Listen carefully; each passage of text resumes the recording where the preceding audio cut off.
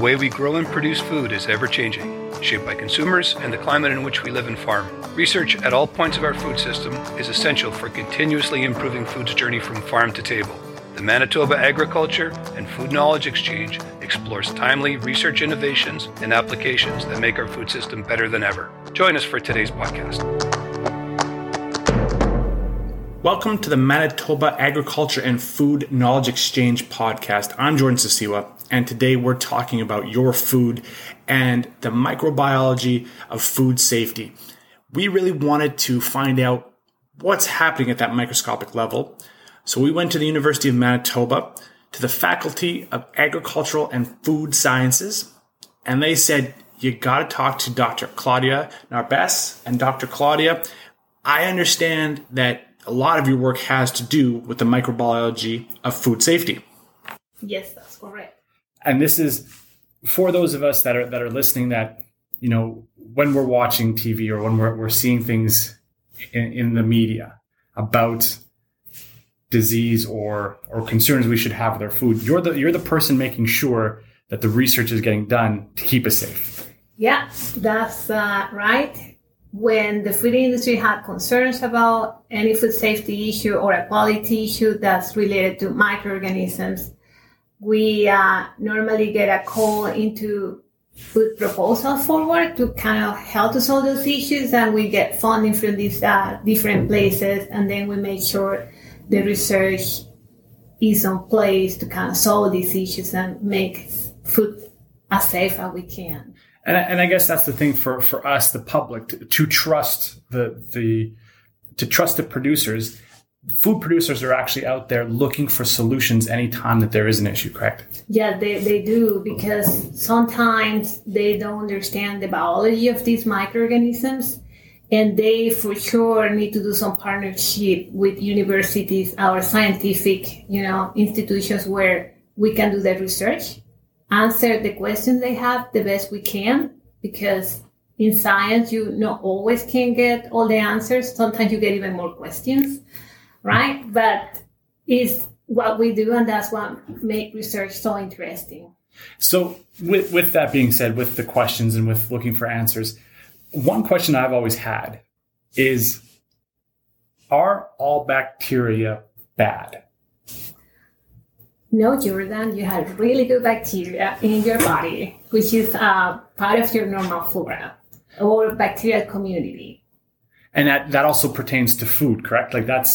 Yes, that's right. Our food are coming from different sources. We have animal sources, vegetables, fruits, fish, what have you. All these living entities we are consuming, they all have a natural microbiome or natural microflora, which is part of their immune system and their protection, that they will have a role fighting against bacteria, right? So yes, we have a lot of good bacteria.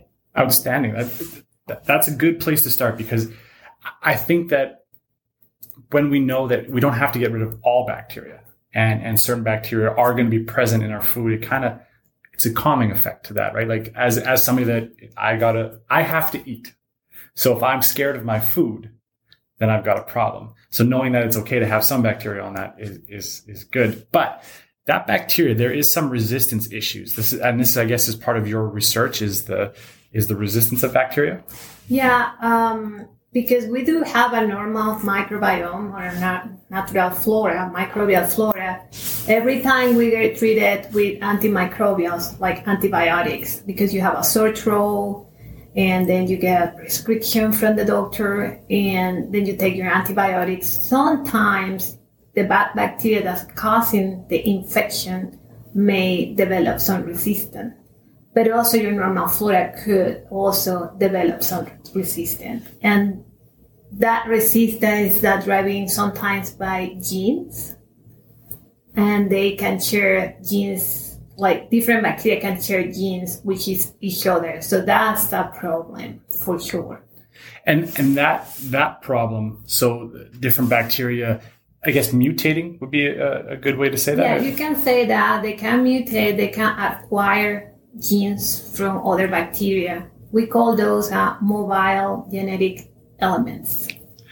Okay, so mobile genetic, as they kind of as different bacteria interact, they change how they protect themselves, I guess is kind of the... Yeah, they do. It's like sharing information, right? It's like you and me, you're asking me, oh, I need to go, to get my car fixed. You're not a good mechanic. And then, oh, well, you can go here and there. Like bacteria can talk to each other, believe it or not.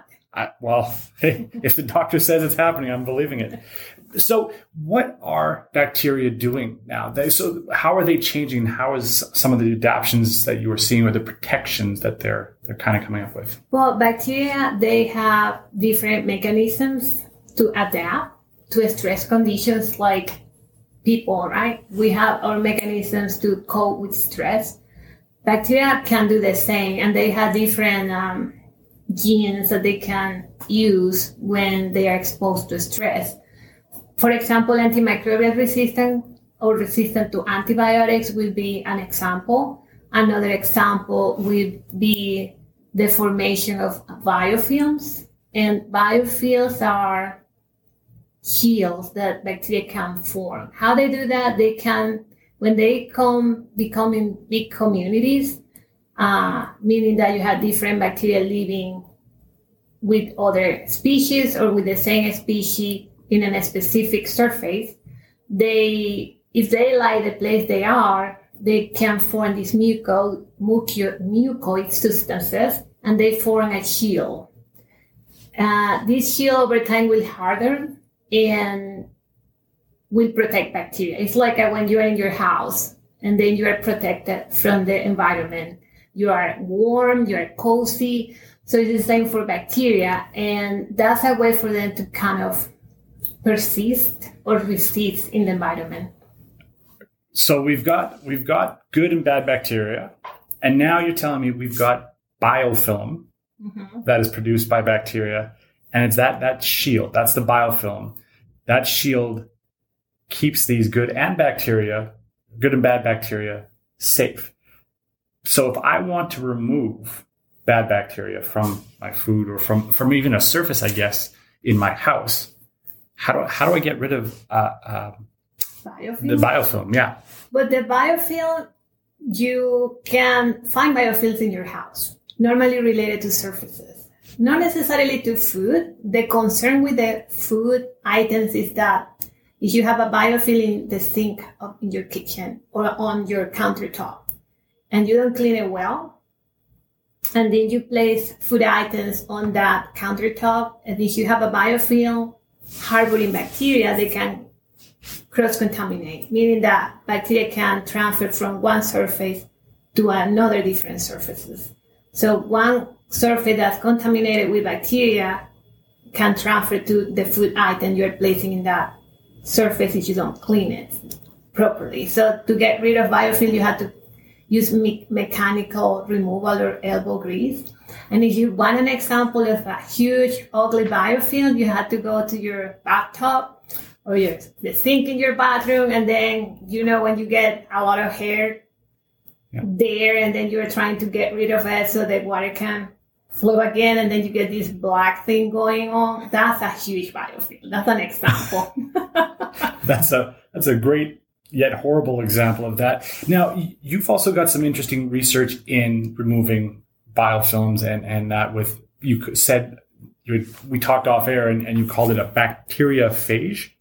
Oh yeah, there are in nature millions or billions or little viruses that are specific against bacteria, meaning that, let's say we had a flu virus, which is causing disease on people, because the target for these viruses are mammals, right?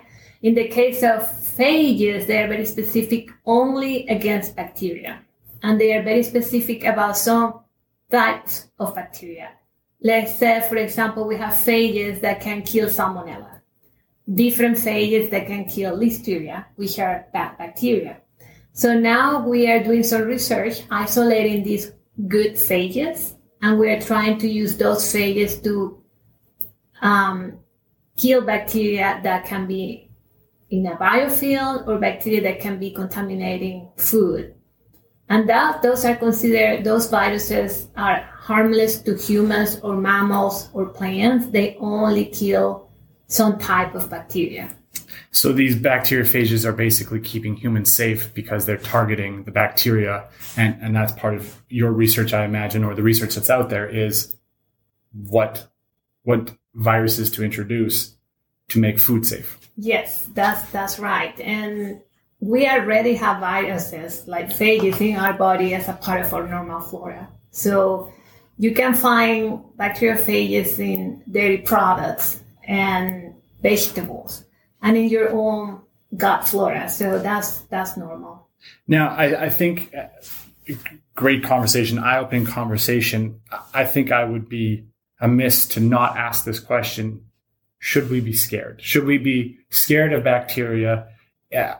I mean, to a point, to a degree and everything, but as an expert, do you still eat food? Of course. I'm not germophobic at all. I like my normal flora and I'm grateful because it's keeping a balance. I will say that you shouldn't be scared too much. You always have to be aware, but I always say when people ask that kind of question that everything you do in life conveys some kind of risk. There is always a likelihood that when you are driving your car, you're going to have a car crash, or you are flying for holidays, you may have, an accident, or something can always happen.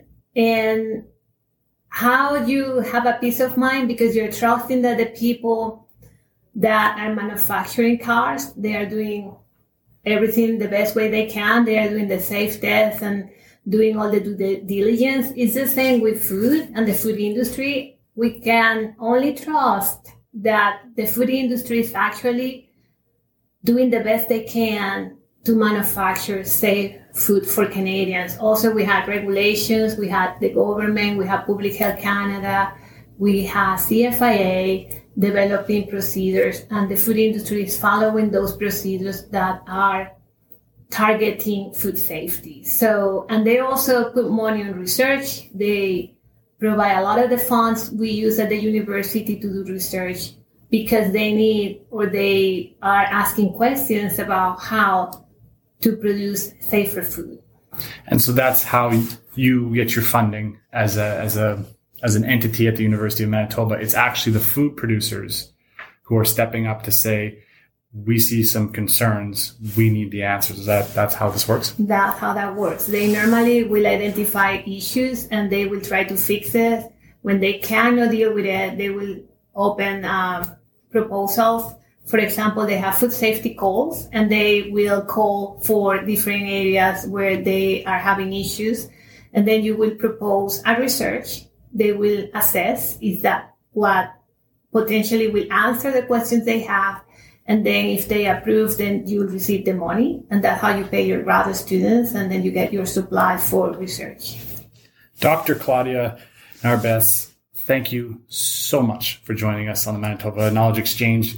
Very eye-opening. And I'm grateful you took the time for us and look forward to reading more of your research. There is always a pleasure when I get to talk about what I like. So you're welcome. Thank you so much.